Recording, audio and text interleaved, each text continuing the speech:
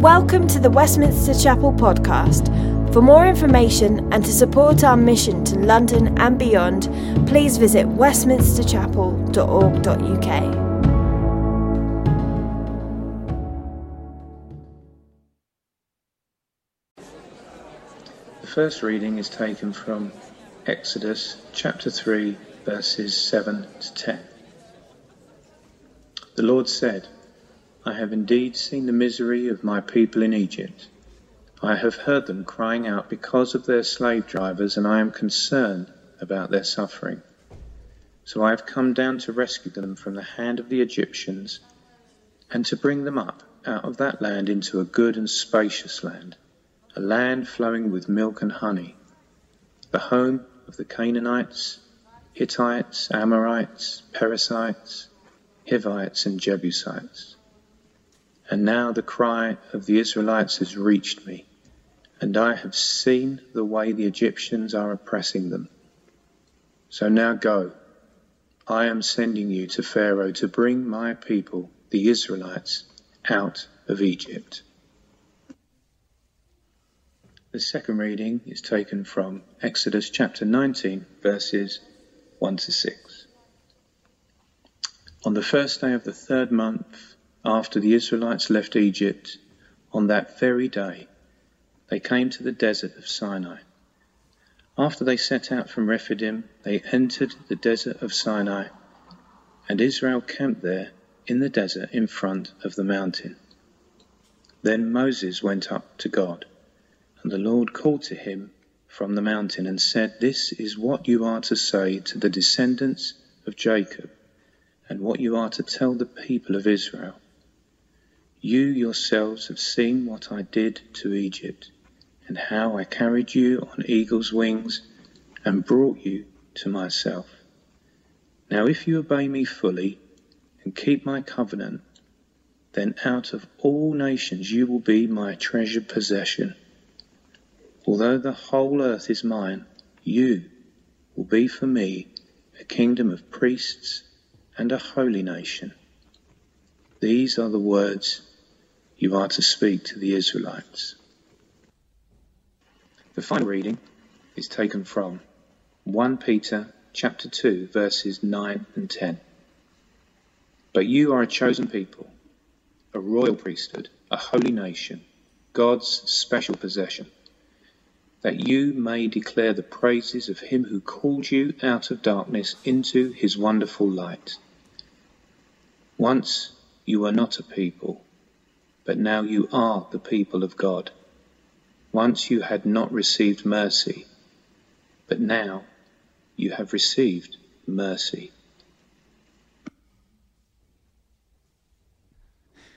Great. Well, it's time to welcome up Shagan. You already heard me mention that he leads King's Church in Epsom. He is a wonderfully gifted man. He's a really warm friend. He's part of the Commission family of churches as well. He's spoken here before, but the last time I think you spoke, we were in the back hall, we were doing work in here, it was still COVID times, so it's very different to be here. I also just found out that he's an ex-Arsenal supporter because he says that's better for his emotional health and well-being. So let's give him a warm welcome as he comes up to preach.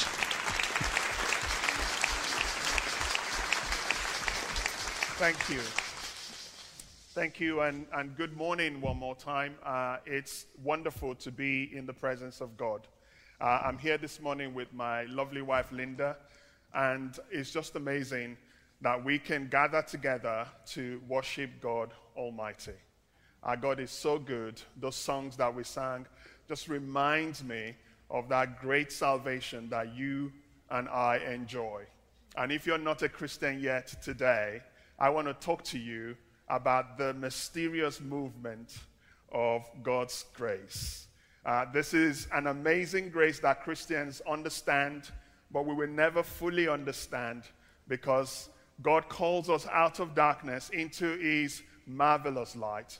As we've been reading in Exodus, the story of the Israelites, of how God took them out of bondage and made them a nation all by himself. He initiated it. He sustained it. He took them through all of the journey. He was faithful when they were not faithful, and then he settled them in a land that is flowing with milk and honey. And that's the gospel. That's the good news. That's what Christians are inviting those who are not yet Christians into, to come, not just experience the goodness of God, but get to know him. Because when you get to know this gregarious God who gives with all of his heart and his life, and he never stops giving, you will be amazed at how wonderful his love is, and that you are not beyond the love of God. So this morning, I just want to share very briefly, and then we're going to make an invitation. It may not be me, maybe Howard, that will make an invitation at the end for those who are already Christians just to fall in love with this God all over again, and those who are not Christians to get to know him. So if you're not a Christian today, just bear with me as I just share very briefly in the scriptures. The phrase, the mysterious movement of God is not mine, is one that I read in a book. The title of the book is called Images of the Church in the New Testament. It's written by Paul Minier. He died, I think, in 2007. He lived to 101 years old. And at 100, he was still writing. And his book was published. And he just, almost like a throwaway thing in this book, just said that phrase, the mysterious movement of God's grace. And it just caught my heart. And I felt that there is a story behind this grace. In fact, there are thousands and millions of stories behind this mysterious movement of God's grace. And we saw in the reading that we've just read how God led the children of Israel out. When they were in bondage, they couldn't help themselves, but God initiated a move through Moses. And then the story, you know how God miraculously led them out of Egypt and settled them in a land, Israel, that is flowing with milk and honey. But their story didn't end there. And in the New Testament, we see how God is doing the same thing through the church. And now, through 12 disciples, the church is grown. Billions of people now believe in Jesus Christ. It's the mysterious movement of God's grace working in hearts and minds, changing one life after another. And can I just highlight for you one or few stories of lives that God has transformed? I don't know about you, but if Ed Sheeran were to give his life to Jesus today and become a member of this church, how many of you would be excited about that? I'm sure I've seen a few hands. I'm sure there are more hands that should go up, that Ed Sheeran's given his life to Jesus and he's come here. But if Putin were to give his life to Jesus, some people may frown at that a little bit. He's an evil man and he's causing chaos and he's responsible for the cost of living crisis that we now face. But the mysterious movement of God's grace does not distinguish between people we call good or evil. It moves in many places, and people that we condemn, people that we will not accept, people will feel that needs to rot in hell. God's grace moves in a way that we don't approve of, but God says, my love extends to them also. So there is nothing you have done that excludes you from this mysterious movement of grace. If you open your heart to the Lord this morning, if you're not a Christian and you think, oh, I'm an evil person, people tell me so, my family tell me so, everything I touch, I wreck, I tell you, today, the mysterious movement of God's grace can move right into your heart. And it can make a home in your heart. And Jesus can come there and completely transform your life. There is this guy in the Bible called Saul. He was a Pharisee, a fanatic, if you like, modern-day terrorist. He terrorized the church. He took letters from the authorities, and anybody who said they were Christians, he was ready to put them in prison or even kill them. And one day on the way to Damascus, he was going to do his usual to find Christians, either kill them or arrest them. And on the way, the mysterious movement of God's grace interrupted him. Nobody preached to him. And on the way, he saw a light and a voice from heaven saying, Paul, Saul, why do you persecute me? And he said, who are you, Lord? And he says, I am Jesus Christ, whom you persecute. And he became blind for 3 days. And then God, in a miraculous way, told another disciple, Ananias, go and find this man. He's waiting for you. He's my vessel. I'm going to use him. And Ananias said, wait. This is a terrorist. We don't need him in our church. Let him go to the next village. I don't know whether it's actually a ploy to try to deceive us. And when he gains entrance into our community, then he infiltrates us and then kills us. God, this is a bad idea. And God said, Ananias, he is my chosen vessel. And Ananias went over, prayed for Saul. The scale on his eyes fell off, and he became a Christian, was baptized. And another journey started. How do we integrate this ex-terrorist with the local church? And thank God for a man called Barnabas, a child of encouragement. When Saul, who now became Paul, now said, I've given my life to Jesus. I'm not going to kill you anymore. Jesus has really transformed my life. People said, well, we're not sure.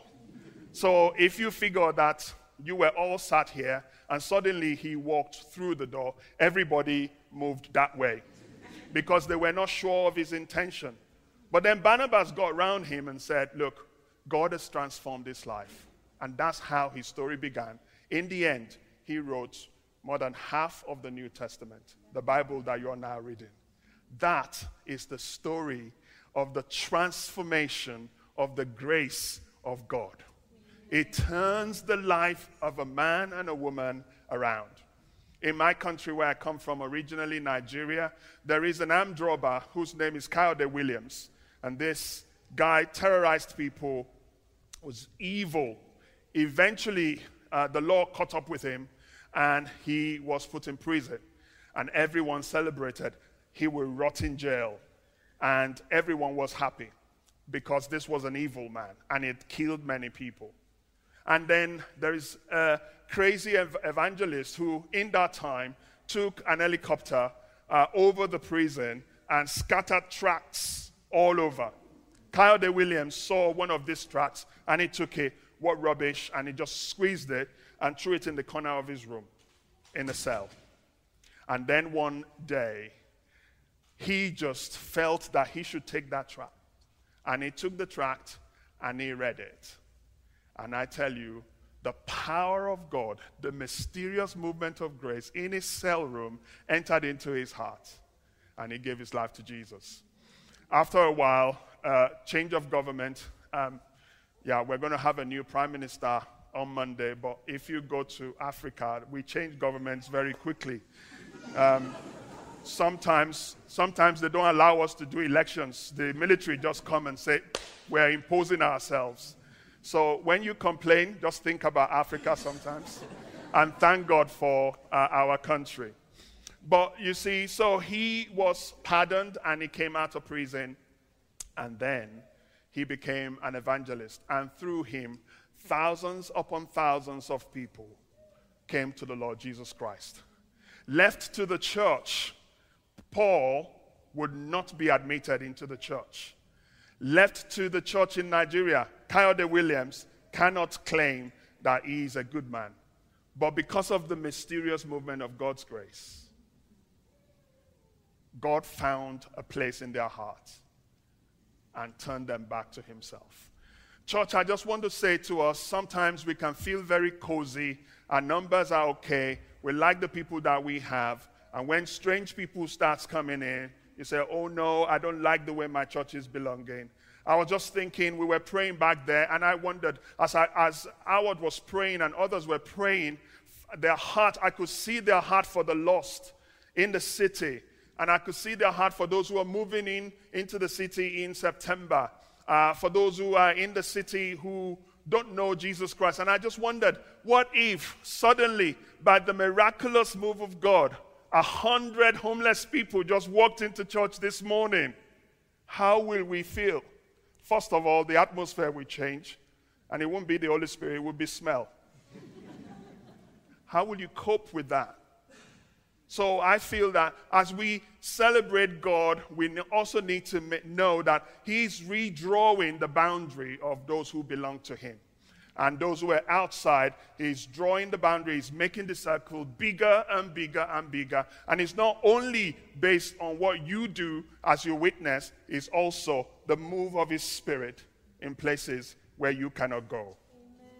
It's the power of God that is doing this. And we need to remind ourselves of this. So, let me talk about the extraordinary God, this gregarious God that we serve. He starts the work of salvation in our lives. He sustains it, and ultimately, He's responsible for guaranteeing that we will be in heaven. Amen. I used to believe once, very, very badly, due to bad teaching, that God was responsible for bringing me to become a Christian. He works in my heart, and I become a Christian. And then I need to sustain my Christianity by my effort. I need to try hard and pray hard. And yes, those things are good, but I didn't think that it was God that was sustaining. But actually, it is Him who started the work. It's Him who is sustaining. And in the end, He's the one who's going to guarantee heaven for you. You have to work hard, you have to stand your ground, you have to fight against temptation, but ultimately, it will not be because you're standing by yourself. Ultimately, it will not be because of your own effort or self-determination. It will be because of His mysterious movement of grace that will carry you on eagle's wings like it did the children of Israel. And we see in their story the pattern. How evil they were, how rebellious. There were times when they say, let's go back to Egypt. But God in His mercy, because He's a covenant-keeping God, He kept them all the way through. He called them out of Egypt to draw them into Himself. To become a people. Those who were just not a people, lost in slavery. He called them to become a people. And as I see us as a church standing where individuals from different families and different backgrounds, Howard says, up to 40 nationalities, your story is different. The same mysterious movement of grace I've worked in each of your hearts to get you to where you are today. But God is not wanting to stop there. He's wanting us to now together form a family of God who recognizes the work of grace in our lives. And therefore, we belong to Him. You belong to Him. Isn't that amazing? You belong to the Most High God. If you look at the history of the world, the significant things that have happened that reshaped the history of this world, God's hand's always been in it. And God's hand is upon your life. And I want you to know that as you are in this covenant relationship, yes, you will falter sometimes. Yes, you will fall. But let's be like our Father, who is a covenant-keeping God. Always faithful. Always loving. Never breaks His word. Amen. Never, ever breaks His word. Amen. So powerful God. So generous God. An amazing Father. I'm glad that I belong to Him. And in that place that we read, it says we are a chosen people. And in Peter that we read, it says that we are a treasured possession. You are a treasured possession. And I just think about the first time I cuddled my son. I just felt in my heart, because we waited for my son for 5 years. And some of you may say, well, that's not a wait at all. But back in Africa, once you get married, 9 months and nothing is happening. The in-laws are coming. And they're saying, what's going on? So we waited for my son for 5 years, with 5 long years. And when he finally came, and I looked at him, and I just wondered, oh, God through me, God's made this little fellow. Amazing. Now he's taller than me. He's a rugby player. He's 21. But it is we are God's treasured people. And in the way that you treasure your children, in the way that you treasure the people that are so dear to you, it's the same way God treasures you. How you feel about him when you're in trouble is not a reflection of how he feels about you. That precious blood of Jesus that was shed on the cross of Calvary is sufficient for you. And somebody said, and I believe them, that if it was only one person that needed saving, Jesus still would have died on the cross. What an amazing love. What an amazing love. I want you to know you have worth. Your worth is not in what you think of yourself or what others say about you. It's how God sees you. That he came from heaven and said, I want to save that person by my grace. They can't earn it. They don't deserve it. But yet I'm going to give it to them. When I read again the parable of the sower, and when the sower takes the seed is so precious. God's word is the seed. And he says he doesn't just place it, he scatters it. It's the generosity of the Father that my word will reach as many people as possible. Thank God that the word of God is not scarce in this country and in our nation. And God is so in love with you. He treasures you. He wants a relationship with you. That's why he spoke to Moses and went to liberate the people of Israel, to call them to himself. And you say, okay, that's them, but it's also you. You're a royal priesthood. You're a holy nation. And sometimes you don't feel holy. Sometimes I don't feel holy. And I just discovered all over again, as I was reading the scriptures, the story of Elijah, when I don't know whether you know this story, but basically there was a famine, and Elijah had declared that there would be no rain, and God said, go to the brook, I will provide for you there. And then the brook dried up, and God said, go to Zarephath, a widow will look after you there. She will supply your needs. And then Elijah went and met this widow, and she was poor. How can that widow supply for Elijah? She's poor, and she had the last meal to survive on. And then God told Elijah, say to her, the jar of flour will not run out, and the jar of oil will not run dry. And from being poor, she became blessed. Until the end of the drought, she provided for Elijah. So sometimes when God says, you are mine, and I love you, and you don't feel loved, don't think of what you believe. Think of what God says. He means what he says. And he doesn't just flatter us. He means it. He loves you. You are his precious possession. Amen. Let's just think about some of the benefits of being in a covenant relationship with God. You belong to God's community. In 1 Peter 2:9, it says that. And then also, what happens is that there is an ongoing transformation that happens in your heart. Let me just read this verse of scripture in 2 Corinthians chapter 3, verse 18. 2 Corinthians chapter 3, verse 18.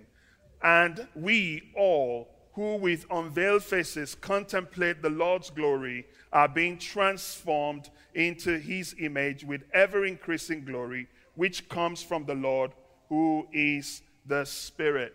This is what the Lord God does. This is what he does. He takes us just as we are. How many of you know that as Christians, you come just as you are, with your filth, with your sin, with your issues all messed up, but you never stay as you are. You get transformed, you get changed. And if you say that I've arrived, I've come to a point where I know all I need to know, I am now good enough, I bet you're just starting. In fact, that is a sign of sin in your life. God keeps transforming us. He keeps changing us. So I don't know how you feel about yourself. You're very contented about your Christian life, but you need to be pushing more into God, because when you do, like Isaiah, you will just realize that compared to his glory, you're so filthy. And when you come near, as you draw near, the nearer you come, the holier you get. And your evil cannot contaminate his good. It's so pure that his purity is transferred on you as you get close to him. So as we begin this season of belonging, first thing I want to emphasize is, and all the point that I've been making since morning is that you belong to him. Stay connected with him. Stay intimate with him. Trust him, especially in the season when there is crisis, when some people are looking for the next job, when some people don't know where the next meal is going to come from. Trust him because you belong to him. And he says, I will provide for you. I am a very present help in the time of trouble. If you've not tried it before, you have a situation in your life that is overwhelming, or a meeting you want to go to, you don't know how to handle it on Monday, just this morning, right here, even right now, just whisper a prayer to God and say, I need your help. Amen. It doesn't have to be more than that, and you will experience the hand of God in your life. So it goes on transforming our lives. Even though we come filthy, it cleans us up and helps us as we go along. We are assured of his continued presence. Isaiah says that, when you walk through water, the Lord will be with you, will guide you, his strength will uphold you. And we are also assured of his comfort. Now, God didn't promise us that we won't go through challenges as he's drawing us in to belong to him.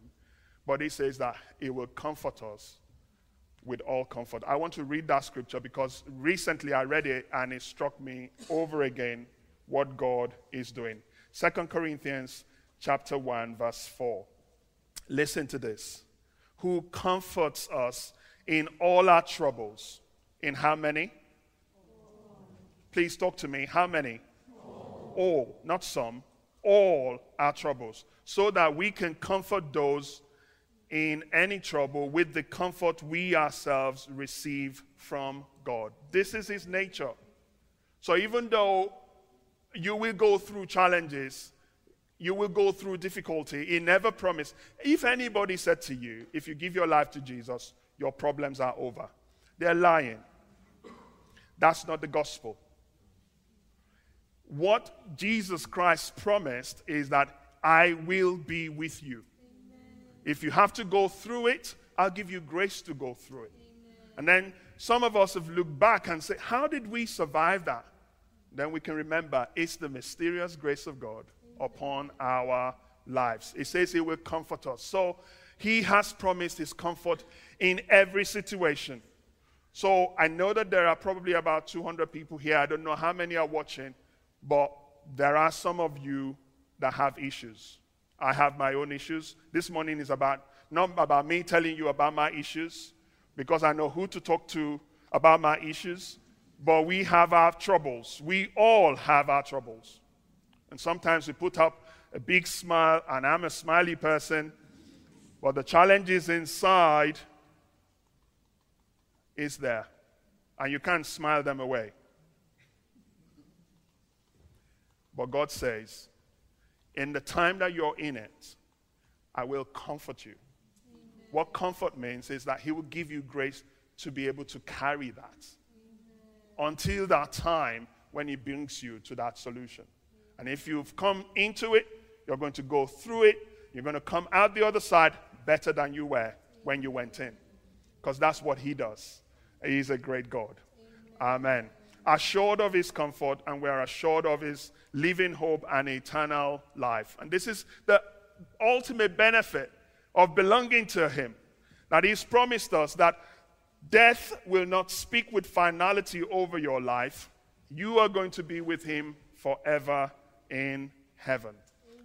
And look at these two verses in Romans 8:32.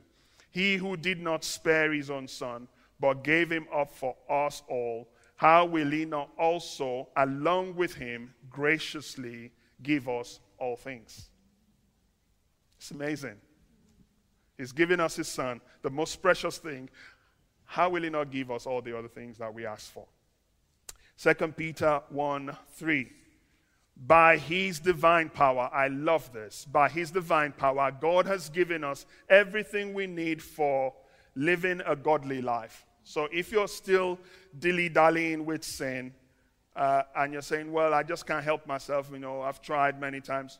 God has given you everything you need to lead a godly life. You need to find it out. You need to stay close to him and find that out.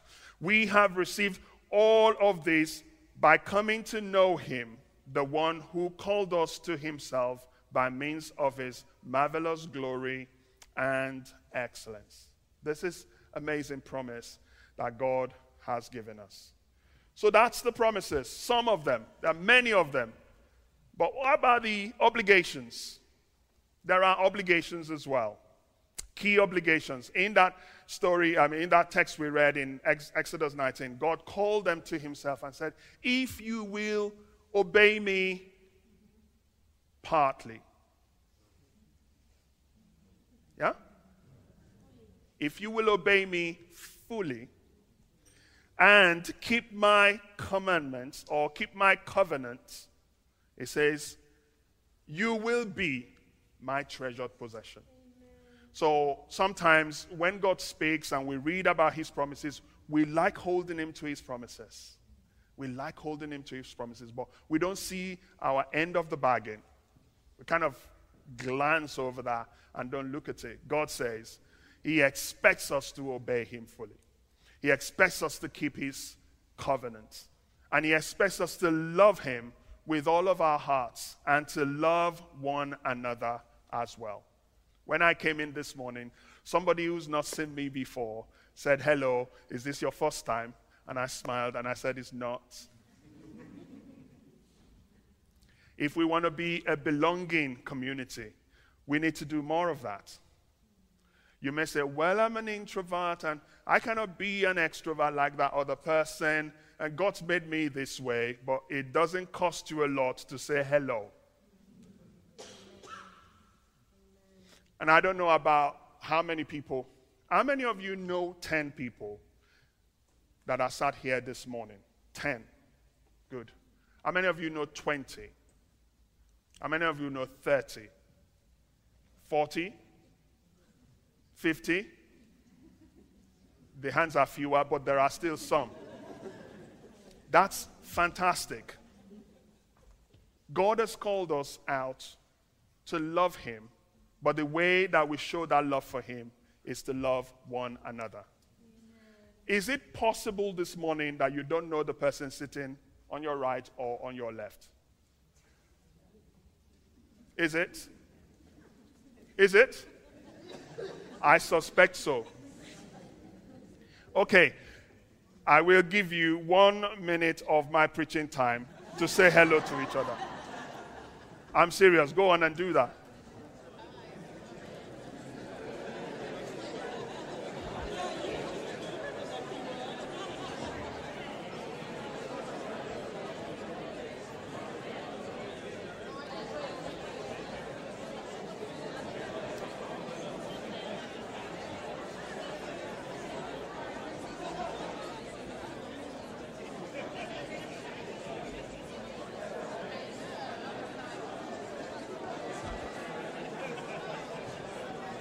Okay.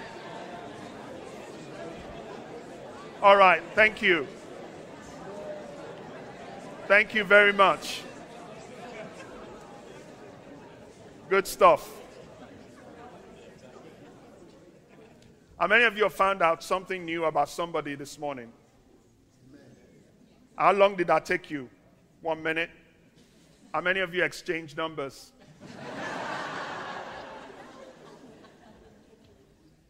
But if we want to become a belonging people, we have to do more of that. And it has to last for more than 1 minute. It has to translate into finding out interests, playing football, golf, whatever it is together, having meals together, getting to know one another. It has to translate into trusting one another to be able to share your deeper thoughts, your worries and your challenges and your successes. It has to translate to the point where you're able to confess your sins to one another. That's what it means. We have to get this right. The community that God creates becomes attractive when people see that you love one another. What did Jesus say? By these all men will know that you love me if you love one another. That you belong to me if you love one another. So this is really key. The leaders can do all that they can, but each and every one of us have to decide how we become part of this big community of love that God is creating. And you need to take steps. Sometimes those steps will not be comfortable. Sometimes it will mean being vulnerable. Sometimes it will mean taking risks. You've seen them in church a few times, and then you say, come to my house. You're not sure. But then watch out what God will build. Incredible friendships, incredible relationships that will carry you through the ages. And then lastly, God wants us to be witnesses, and I will speak more on that later. I've not got much time, but in Acts chapter 2 and chapter 4, there is a model of this belonging that happened. The Spirit of God came at Pentecost, and then suddenly God's people started growing. 3,000 people joined them. Can you imagine how chaotic that could be? Now, if we want to prepare for 3,000 people, we have to sit many, many years planning, strategy. What are we going to do? All of a sudden, it just happened. One preached, they didn't prepare for it.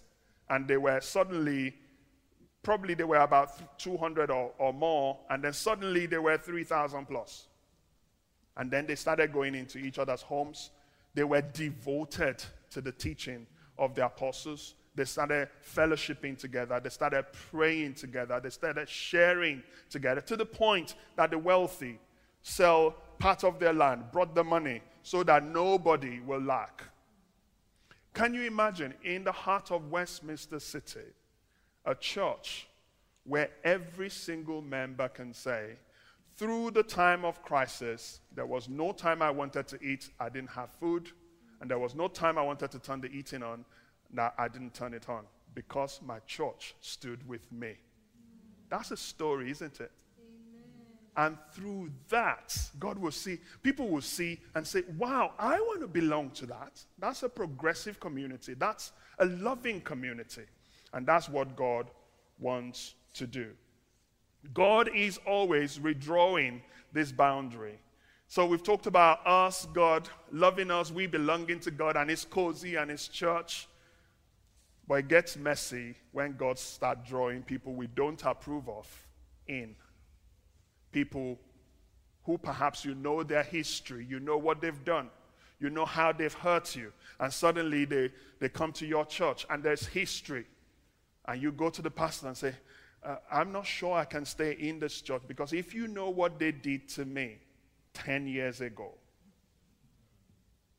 what if God decides to save that person? How will your attitude be? So God is redrawing this boundary all the time. The church will not always remain cozy. Sometimes it's messy. Sometimes it's chaotic. Sometimes people come in with issues. You pray for them today, and then the same issue next month, and then 2 years down the line, 10 years down the line, and you still have to keep loving them because your Father loves them. Not all of us are finished products. That sounds nice. None of us is a finished product. We're still vessels in the hands of this mighty God. So when God is redrawing this boundary, let's cooperate with Him. Let's not exclude people. Let's be an inviting community. In Romans 9:25-26, it says this: as He says in Hosea, I will call them my people who are not my people. I will call her my loved one who is not my loved one. And in the very place where it was said to them, you are not my people, there they will be called children of the living God. There are others who need to come. God's camp is big and wide. For God so loved the church that He gave His only begotten Son. Is that it? For God so loved the world, that He gave His only begotten Son. And don't forget, you were part of that world. until God depopulated the kingdom of darkness and brought you in. And in the same way, there are others he wants to bring in. For God so loved the world, including the Russians that are killing people right now, including those rapists that are out there, including those terrorists that wreak havoc. The grace of God is not comprehensible. It's mercy trumps judgment with God. And sometimes we feel, well, we like social justice and we want people to receive justice. But when you are in the courtroom and you are under scrutiny, you want mercy. But for others, you want justice. But God is saying, I'm a God of justice and I'm a merciful God as well. And I know how to mete out my justice as well as extend my mercy. Amen. But my anger lasts for a moment in time. Anyone who comes to me, I will receive unto myself and show them my grace. This is what God wants to do. Let's be a church that is willing, hungry for those who are lost out there, and say, God, welcome them. And as I finish, how will you respond? How will you respond this morning? There are different ways that you can respond. And one is, if you're not a Christian at all and you've been hearing me talk about this, I want you to give Jesus a room in your heart. Let the grace of God, in a way I can't understand, move into your heart. My dad's been dead for 7 years now. He's gone to glory. He was a Muslim, and he was praying in the mosque one day. He had never heard about Jesus before, and nobody had preached to him at all. And in the mosque, as he was praying in the usual way Muslims do, because he comes from a cleric Muslim family, very big one, where I come from. And as he raised his head, he heard a voice, and the voice said to him, I don't want you to pray to me this way. From that moment in time, he lost his peace. He could not get himself to pray as a Muslim. Long story short, he left home. They abandoned him. They disowned him. And then he found Jesus. When I grew up, I didn't know any of my uncles or cousins or aunties because we were excluded from this big Muslim family. But my father found a family in the church. And every person in the church became my family. So it comes natural to me now to feel free amongst God's people. Over the years, God has now moved in the heart of my uncles and aunties, and some of them have come to know Jesus through the ministry of my father. It's the mysterious movement of God's grace over my father that did that. And he wants to do more. And God is inviting you to submit to him. Ask him into your life. So you may be an Hindu this morning or looking in or watching online and you're wondering, what is he talking about? Just pray this simple prayer and say, Jesus, I want to experience what that man is talking about. Will you come into my heart today? And he will. And you may want to respond by saying, well, I'm already a Christian, but I want to be grateful and thankful to God forever. I want to never diminish the work of salvation in my life and give thanks to God all the time. My adoration to him, and be grateful. But also, you may want to respond by saying, well, I've not been playing my part in the church. I just come and I go. I don't know how the chairs get arranged.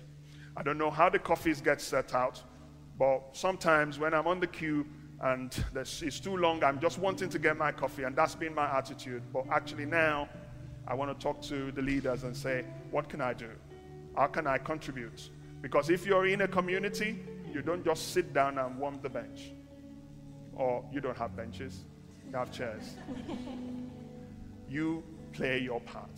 When God calls people, he calls them to play a part. Who knew that Paul's part was going to be significant in the way it was? But God did. So play your part in the community, and then help others to draw near. Help others to draw near. Be willing to share your story.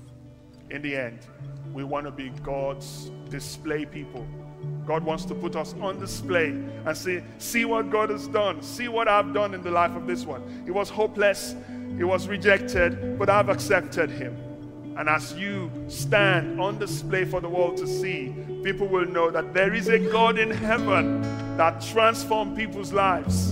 And his name is Jesus. And you can come to him today. With arms open wide, he is ready to receive you.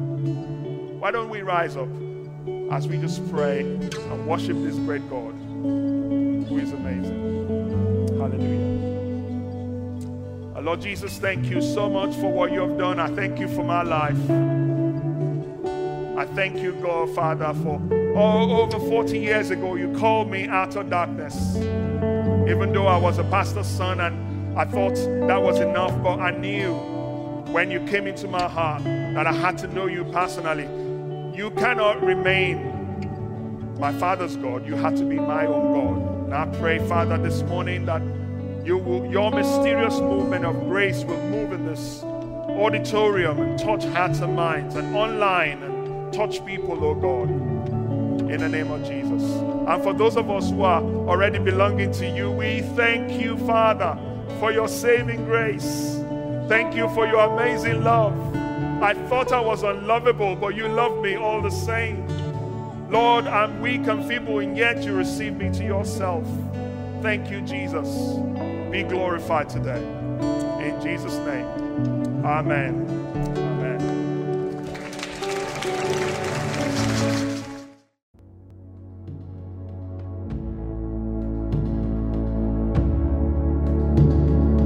Thanks for listening to sermon audio from Westminster Chapel. If you'd like to partner with us in making disciples and sharing the gospel, please consider making a one-off or regular donation. Visit westminsterchapel.org.uk/giving to find out how.